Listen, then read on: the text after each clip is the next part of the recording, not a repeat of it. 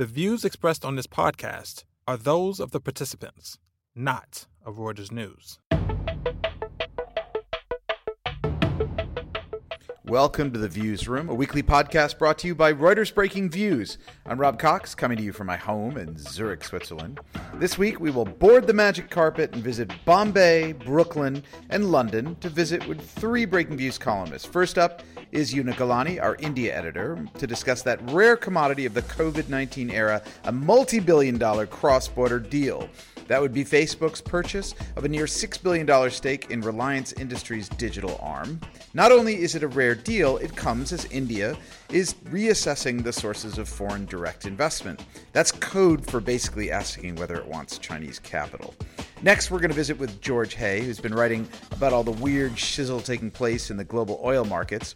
West Texas crude went to negative territory earlier in the week. That's weird. It's a fluke. But the outlook for crude, what it means for producers, global economies, and geopolitics is a huge matter for the world. Finally, Anna Szymanski and I will discuss the U.S. Treasury's Paycheck Protection Program, the PPP, which is a scheme to help small businesses continue to pay workers during the coronavirus lockdowns. The original slug of $349 billion went quickly and not without a bit of controversy. Anna and I discuss where the next $320 billion, which was appropriated by Congress this week, will flow. Happy listening. Hello, Mumbai. Hi, Una Gilani. How are things in India? Lockdown lovely. People really are abiding by the rules still in Mumbai. Is that right? Yeah, I mean it's a bit mixed, to be honest. In certain areas, it's and particularly surprisingly in the rural areas, it's very well adhered to. And then when you sort of get to some of the sort of slightly poorer urban areas, I mean, people are just sort of wandering around as if it's a normal day, which is a little bit worrying. And what about your tea-walla and all those kinds of folks? Are you still are people delivering? Is there some commerce going on? No, and that is the really scary thing. So people like that who sort of like just serve on the roadside, you know, they depend on their daily income, and then you shut them down for sort of, well, now we will be having a 6-week lockdown in total. I mean, that's a really, really long time. I've had a few phone calls asking for help already. I mean, it's just very real, pushing people who can ordinarily make an income into poverty, and that's just very worrying. Yeah. How do you actually get food and stuff like that? Do you go out or is it delivered? How does it work in Mumbai? Okay, so I mean, it really depends on sort of who you're talking about. But if you think about the sort of the middle classes, I mean, this is a really interesting time because everyone is sort of waking up to online grocery deliveries, which is, you know, like a 0.2% of the retail market here, and is growing very fast, judging by the amount of orders I've made in the last sort of few weeks. So there are ways to do that, but I can also just walk to the shops and get some supplies. But, you know, it's not like elsewhere where people are kind of going out for a run and, you know, doing their daily exercise and their long walk. You're not really supposed to be out for those reasons. Yeah. Well, but still, business is still happening. I mean, I want to talk to you about a couple of stories that you've written in the last week. The more recent one is that Facebook has closed in on this deal, I think $5.7 billion purchase of a stake, almost 10% stake in a Reliance Industries subsidiary. This had been mooted for, I don't know, a couple of weeks. We knew there were these discussions, but they've come in and done it. I mean, I'm just trying to think, where else have we seen $6 billion M&A transactions across borders in the midst of the COVID-19 crisis? Nowhere. And I think this is a really, really interesting and welcome boost, sort of vote of confidence in India and the power of the Indian consumer to sort of survive this horrible lockdown and what that's doing to incomes. It's totally crushing consumer income. So the fact that Facebook is coming in and investing in this sort of digital unit of Mukesh Ambani's at a valuation that was pretty much in line with what they had before the whole pandemic, it's just remarkable. It's fantastic. So wait, explain the deal a little bit. So it's a subsidiary of Reliance, and Mukesh Ambani is like the richest man in India and many other places. Yeah, so I mean, Reliance is a sort of oil to retail conglomerate. It has its sort of fingers in many pies. But one of its sort of newest and sort of most exciting businesses at the moment is a digital services business, which includes a mobile phone operator, which has basically acquired almost 400 million users in just 3.5 years, which is extraordinary. And, knocked the competition out of the park, and is now doing everything from payments to retail, very much on the lines of those sort of super apps that you're seeing in parts of Asia and, that originated in China. That flavor is really coming out of Reliance. So Facebook is essentially putting getting 10% stake in that business. And the pair will work together, probably first to kind of boost the sort of retail ambitions of Ambani, like connecting these small mom and pop stores that we were just talking about to consumers like me, so I can get groceries more easily. And then ultimately, who knows, but they could really partner together to do some extraordinary things in India, because WhatsApp, which is the Facebook messaging app, is wildly popular here. And India is the biggest market for WhatsApp globally. So when you put WhatsApp with this sort of like retail commerce venture powered by India's richest man, you're going to have something interesting. Yeah, I mean, you mentioned the super app. What we're really talking about is WeChat and that kind of thing. So if you were in China, you can use it for everything, buy everything, communicate with everybody. It's like WhatsApp, it's PayPal, it's your investment, your bank, everything thrown into one app. And essentially, it's, who is that, Tencent. Is this basically an attempt to create a sort of WeChat in India between these two giant operators? It's a possibility, but I think we have to sort of just acknowledge the limitations of this deal. This is a minority stake. WhatsApp isn't committing to work exclusively with Ambani for now.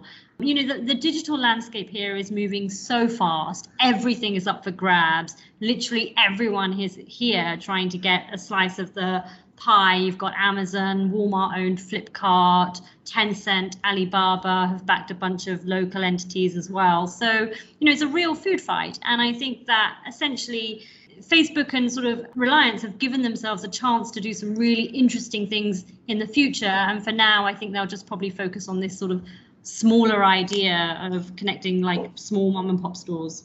You've written a bit about how India is kind of like this proxy war between the big guys. So you mentioned Walmart, even Amazon. You have Alibaba. You have Tencent. Well, now you have Facebook. Why is it? It's sort of interesting. This it's not taking place in the States, say, or Europe. It's not taking place in China, which are sort of relatively close. How do Indians feel? I guess they're enjoying it. I mean, why else would you get $5.7 billion of cash in the middle of a bloody pandemic if people weren't trying, like crazy to use your country, your market as a battleground? I think the reason that this is happening in India is quite simple, is that India is a capital scarce country and depends on foreign capital to finance all sorts of deficits and to propel investment. And I think that, until now, it's really been fairly evenly split between American capital coming in and Chinese capital coming in. And it makes sense. Chinese companies like Alibaba and Tencent, they're looking for the next big China. And in many ways, in terms of sort of a large, fast-growing consumer market quickly coming online, and in many ways, India fits the bill and is a huge opportunity for them as growth slows at home. But, it's interesting, particularly interesting that this deal is happening just a few days after. Well, that's India. What I wanted to ask you about, because you talk about India being a capital-starved place, and you generally, in many cases, you say, well, beggars can't be choosers, and I don't mean that in some pejorative way, but that's the old expression that capital, when it comes, you take it. And yet, earlier this week, you had this directive, I don't know what you call it, from the Modi government, effectively saying, we want capital, but certain capital we're less keen on. Which capital is that, Una? Well, they want to more tightly police Chinese capital. Now, what India has said is that all foreign direct investment now coming into the country from any nations and entities that share land borders with India will be subject to review. Right, but it's not like Nepal is going to come in and buy Indian infrastructure, or Pakistan or Bangladesh. No, and so the Indian policy, like some of these other policies that have been springing up all over the world against the Great Wall of Chinese capital, is essentially countries don't want to name China, but these sort of barriers to capital are coming up, and they are quite targeted at China. So Australia has tightened up its foreign investment rules. India has done it. Italy has done it, all in the aftermath of this pandemic. And none of them are sort of naming China specifically. India has had to be particularly careful to design its policies so that people like Facebook can still come in. And and so I think it's a delicate dance that's going on here at the moment. Well, it's very strange. I mean, there's sort of almost this fear. You see it in Western Europe and in the States to some degree, that China is going to come in, while they're ahead of us in the recovery from the coronavirus, and their markets rebound, their economy rebounds. They're going to come in and swoop in and buy our, critical infrastructure, our companies. I mean, Italy, you mentioned, has put forward a whole series of industries that are off limits, as it were. And it is not specifically against China, but it now creates these barriers that seem quite clearly designed to keep Chinese predators from coming in. Yeah, and if you look at, it's an interesting sort of the gap between reality and perception. I mean, people are very fearful that China is recovering first and will come in and make opportunistic purchases. Many of the countries making these tweaks to their policy already have quite thorny and tricky financial relationships and dependencies with China, which they have long wanted to correct anyway, and they didn't need much of a nudge to act. But, China is not the biggest source of FDI for many of these countries. I mean, most of the FDI into Australia over the last 5 years has been from other countries. And, in India, it accounts for like less than a couple of % of FDI over the last 2 decades. So the dynamic is very interesting. Yeah.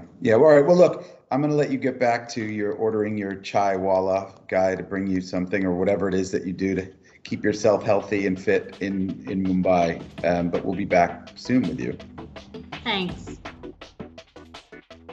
George Hay, you've been about the busiest person at Breaking Views this past week, if not month, because in addition to being an editor here and locked up wherever you are, somewhere in undisclosed location in London, with a little one, you've also been trying to cover, I think what you generously called it as a big fucked market, and that is the oil market. This week's been pretty extraordinary. Lots going on. Why don't you try to kind of frame for us where we are, and then let's try to figure out how much this is related to COVID-19 and where the hell it's going. Right. Well, I mean, as most people would have seen on Monday, US oil prices went negative. That's never happened before. And they'd started off kind of from an already pretty bombed out level of around $20 a barrel. If you, as context, in January they were up at 70, so they'd already fallen a long way. And on Monday they just kind of completely, went through the floor literally. Obviously that's, it's unprecedented.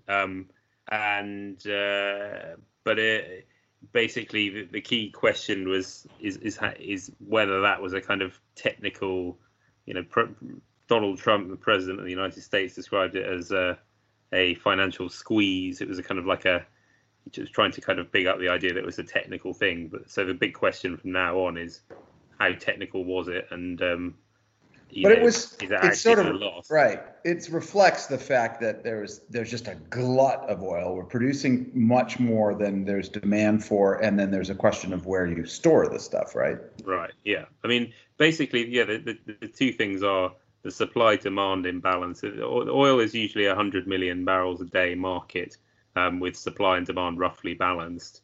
The big problem that has been, to be fair, kind of obvious for a couple of months now, really, is that the effect of the COVID-19 virus is that because it's really pretty obvious to everyone that because everyone is locked down in their apartments or wherever they are, people are just using a lot less oil, whether in gasoline or whatever form.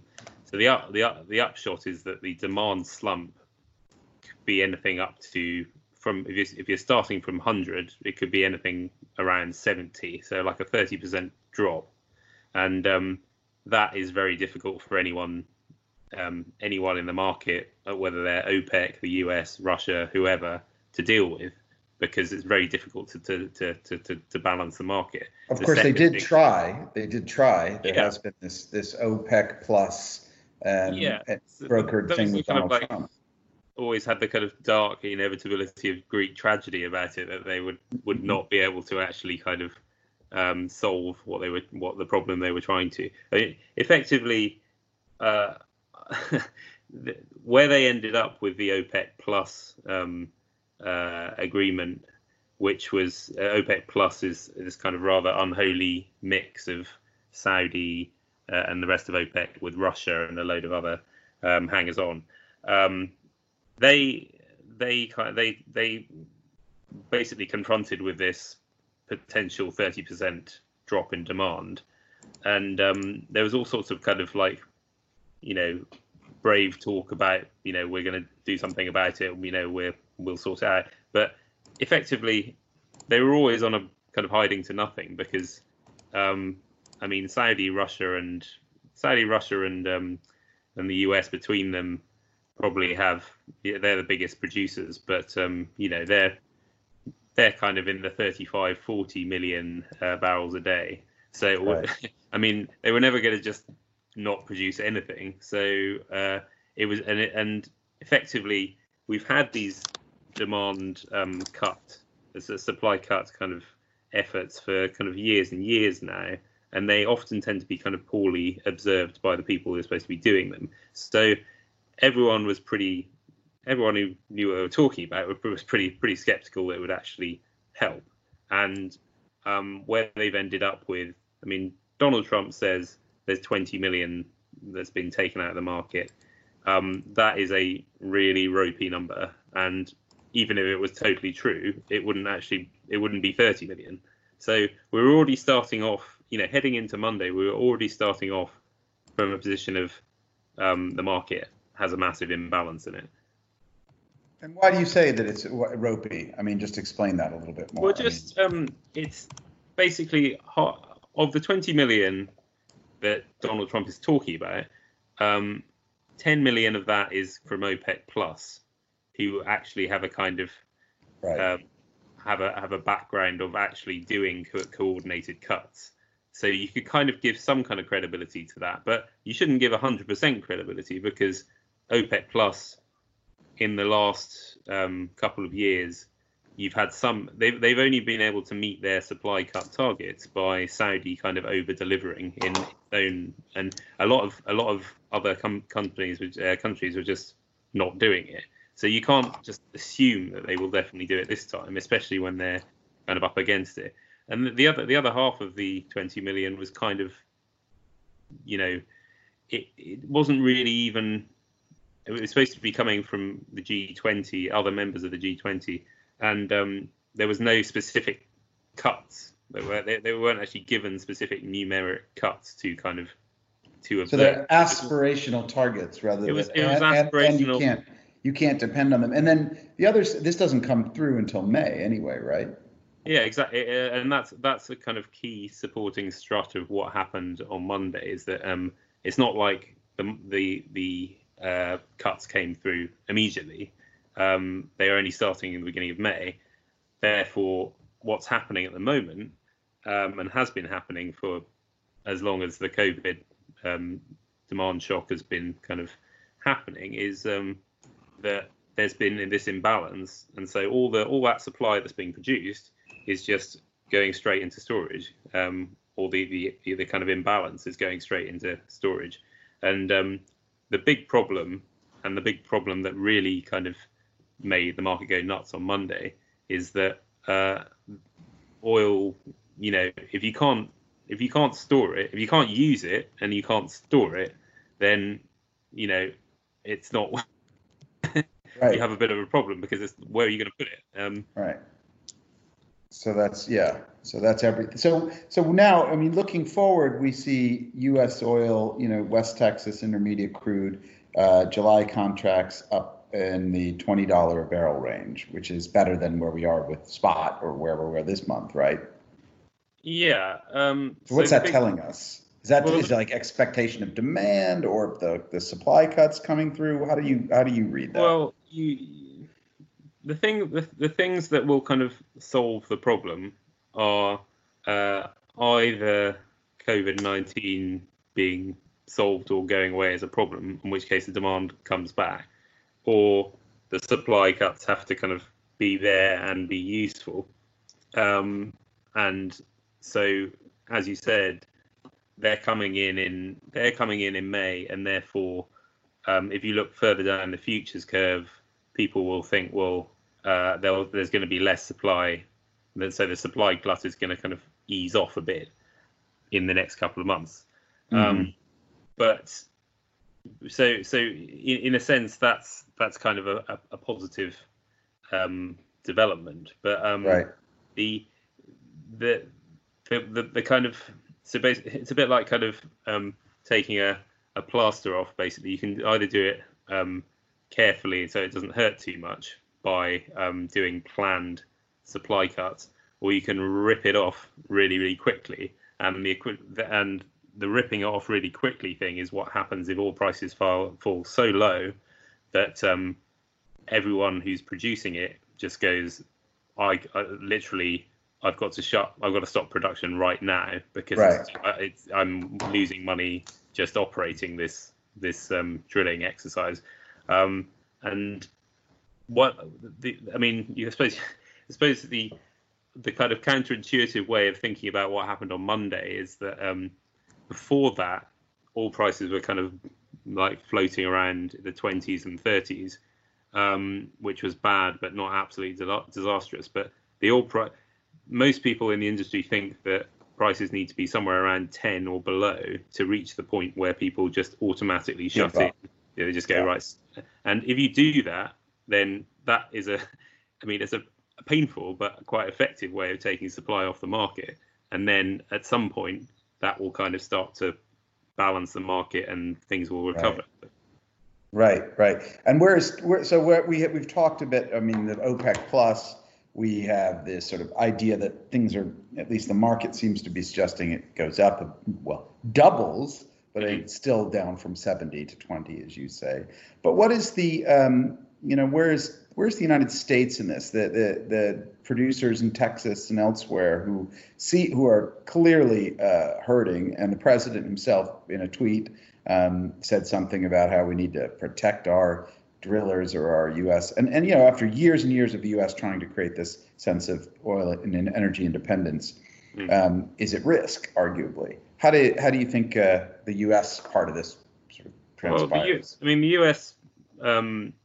Part of the reason why there was such a kind of massive shock in the US futures on Monday was because the US is a particular type of market where, unlike most of the rest of the world, prices off Brent, whereas the US prices off West Texas Intermediate, and the storage capacity, the storage situation in the US is much more tight, or much tighter, much more problematic, as it was on Monday. So they've probably got more of a problem in the short term. As to what Trump can and will do about it, that is a pretty difficult question to answer. I mean, I would have.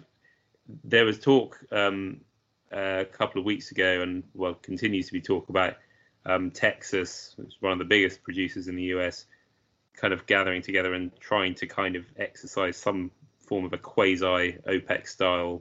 Right. But I mean, it just doesn't really work. And I mean, you just need to look at the market with a load of different, private sector producers.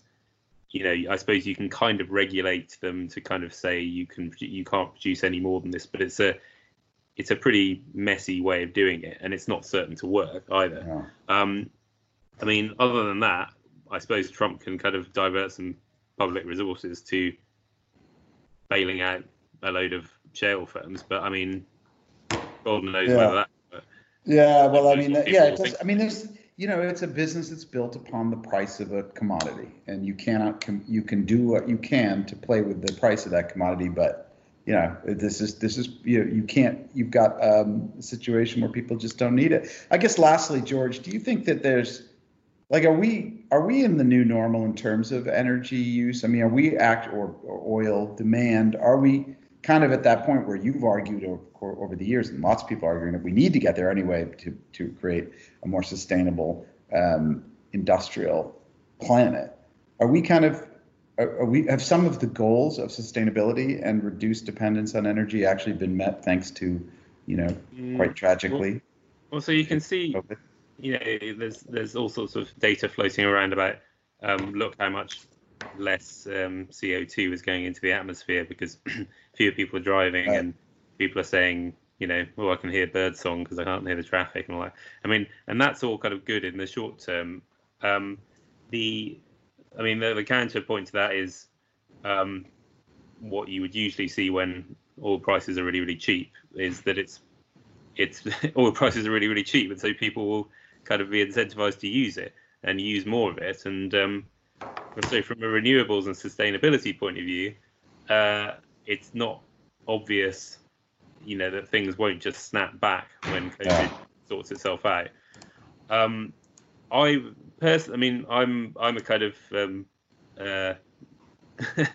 optimist on these things and think, well, something to do with, if we're going to try and kind of get to net zero as a planet in terms of carbon emissions, we're going to have to kind of, as a planet and as a people, kind of have to consume less and exercise some kind of restraint. And the most positive thing I can think about what's going on at the moment is that you could see this as a massive trial run for some of the things we might have to do. And that might be a kind of way of being positive about it. Might not be any more positive than that. Well, anyway, on that note, I wish you a happy 50th or a happy Earth Day, and keep at it. Take a break, George. You can't be. You're writing like so many stories in the oil market every day that you're going to run out of fuel yourself. Pursuit of happiness is hard work. All right. Thank you, George. Greetings, Anna. I guess I'm reaching you somewhere in New York City. Yep, in Brooklyn. In Brooklyn. How are things in Brooklyn? They're bizarre. They continue to be bizarre. Do you hear ambulances still, or is it calming down? Are you able to go outside, take a walk? Yeah, I mean, I run, so I have a full face mask that I use while running, which is slightly bizarre, but you see people out, and the one thing that you still definitely hear is at 7 p.m. every night, everybody claps for the health workers. And clangs and sort of goes outside out on their terraces and thing. We don't quite have that in Switzerland, although I think all the church bells go off at around 7 o'clock. Oh, that's nice. Yeah. I can't imagine running with a mask. It's not ideal. No. But look, great to talk to you. You've written and looked a lot at some of the sort of rescue programs that have been going on from the U.S. government there. I'm curious about your take on the Paycheck Protection Program, the Triple P, which going into last weekend looks like it was facing a real backlash because a few bad apples were spoiling the basket. Big companies that were getting money that could have gotten it through other means, capital markets, that kind of thing. That we've seen a couple of we've seen at least one instance where a company, Shake Shack, is giving back $10 million.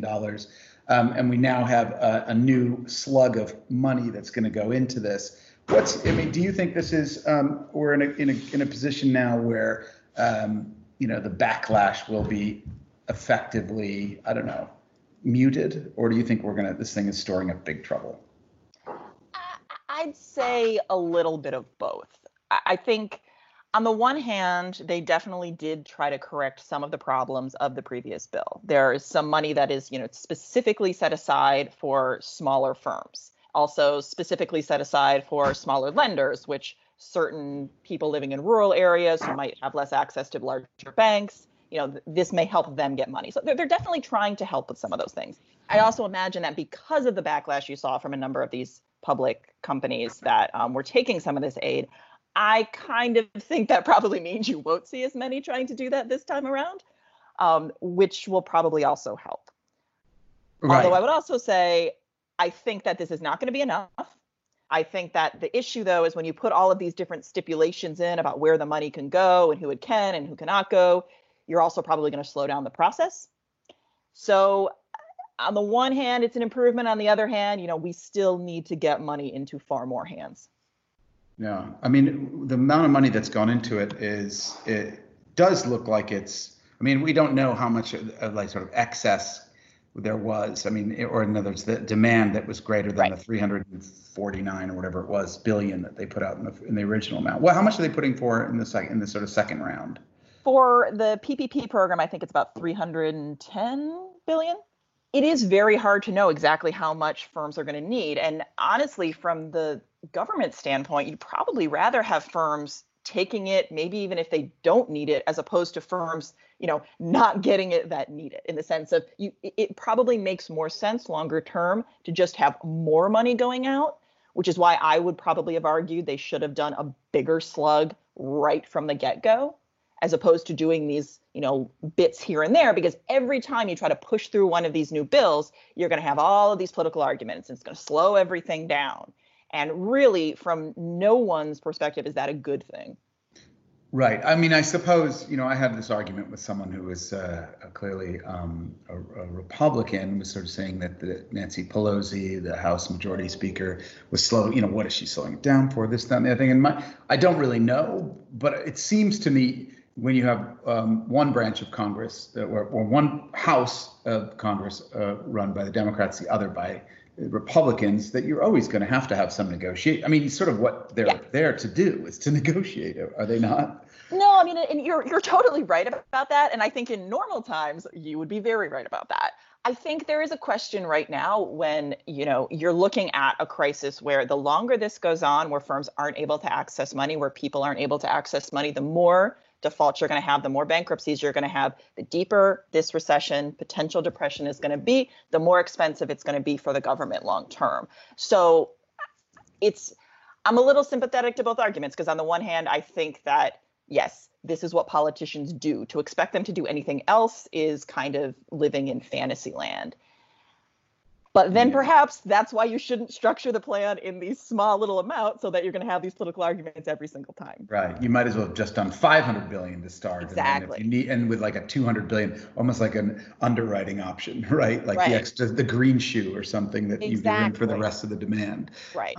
Yeah, that wouldn't have been a bad way. But then what about the issue around just the fairness, the idea that only the best, the sort of best clients of the JP Morgans and other banks that are effectively acting as the conduit between the Small Business Administration and the Treasury to the borrowers. What's your sense of this thing has sort of created yet another sort of backlash against banks? I mean, I give you the example of my brother who has a medical practitioner, pediatrics practice in Utah. They were in on the first day, didn't get in, and had all their numbers, everything right up, all of it, perfectly fine is from his perspective. And their banker's perspective also happened to be a JP Morgan or Chase banker. And they didn't get it. And they'll probably get it in the second one. But there's a sort of sense that like they only want to favor the sort of big customers they already know and with which they may have even further relationships. And honestly, I could completely understand why the banks would think that, because banks are designed to underwrite loans. They're not designed to give grants. And fundamentally, the way this program is designed, these really are supposed to be grants. If you keep people on payroll, you're not going to have to pay the money back. And because these really are supposed to be grants, that's essentially what the government wants them to be. I think designing it the way they did, going through the private banking system, didn't make a tremendous amount of sense, because this is not what banks are designed to do. And to ask banks to essentially throw away any type of underwriting standards when this is all just being designed on the fly, the government may say one thing tomorrow, and then a year from now be like, oh, wait, you gave money to this firm and it turns out that everything they gave you was fraudulent. I can understand why the banks are going to be like, no, we're going to start with the people we actually know. Right. No, it makes, that happens. Let's say we have a new administration after November, for instance. Then all of a sudden people retroactively look at the decisions that they made, and then there's this whole reassessment of what the banks did. And it's funny, you talk to the banks, they're all very clear that we did not, this is not our fault. It's not this whole thing, like for the first time in 10 years, you can't say this is our fault, and we're here, we want to help. Which of course, as Reagan said, that was like the last thing you ever wanted to hear from the government. But what? Yeah. So what's your sense? I mean, these are structured as loans that are also grants if they meet certain criteria, right. And those criteria being basically you pass it through to I think 75% of it or something has to be passed through to employees, right? Yeah. I mean, and that's going to be another issue moving forward is how those terms are actually understood, whether firms later you're going to have lawsuits because they're going to say, wait a second, we didn't fire people, and then they're going to say, wait, but you didn't do something else. I mean, it's going to be tricky. I mean, I think, obviously right now it's better to err on the side of just doing whatever is necessary to try to keep, firms propped up, to try to keep people connected with employers as much as possible. I do think we're probably going to have a bit of a mess to clean up afterwards. And, I'm probably a little bit of a broken record here, but I just wonder if this was really the best way to design it, or if doing something like other countries did, where you were essentially just paying a big portion of, salaries to just ensure, keep people employed, as opposed to this kind of convoluted going through the bank. It's a loan, then it becomes a grant. If that was really the best strategy. And there's a fee somewhere along the way, I'm sure. Yeah, exactly. I mean, I think that's right. I mean, the banking system, you could make the case is a good mechanism for distributing capital in the economy. But there is also a thing called unemployment insurance. Right. I mean, so if you really wanted to do it, in addition to sort of writing that check that is going to people of certain means, you could have come up with it. You could have just used it through the unemployment insurance. Totally. Exactly. I mean, the government, one thing the government is very good at is just sending people money. Like, they're very good at that. They know how to do that. They don't do that with me, Anna. So I don't know what you're talking about. But I'm glad they do it with somebody, because I certainly send them a fair amount. That's true. Right. But, I understand, and I think that in a normal circumstance, going through, using banks to allocate capital makes a lot of sense. But this isn't normal, and this isn't being based on any type of economic fundamentals. It's not being based on creditworthiness. So it fundamentally is a government program that probably should have been done in the simplest, fastest way through, some way through, the IRS, unemployment, whatever, as opposed. But having said that, we have the program we have. And so, the hope is that this version of it will be slightly better, that you'll be able to get more firms. You won't have as much crowding out. And although, honestly, I would be shocked. I would be truly shocked if they don't have to come in and do at least one or two more of these. Yeah. I mean, let's see. I mean, the demand was so we don't really know how much greater it was than the supply last time. And certainly as this thing wears down further, there's just going to be more and more distress, and there's going to be more need for that capital. But all right, well, look, Anna, we'll keep. It sounds like this is the story that we'll keep on giving. Definitely, unfortunately, but yes. All right, stay safe. Keep jogging with your face mask on. Yeah. Thanks so much. That's our show for this week. I'd like to thank our guests, Anna Szymanski, Una Galani, and George Hay. And hats off to our producers, Freddie Joyner, Oliver Taslich, Sharon Lamb, and Lee Anderson. And our final thanks go to you, our listeners, for tuning in. Subscribe to The Views Room and our sister podcast, The Exchange, on iTunes, Spotify, or wherever you get your podcast fixes. Check us out every day at breakingviews.com. And don't forget to tune in next week for another edition of Vida Sen, and stay healthy.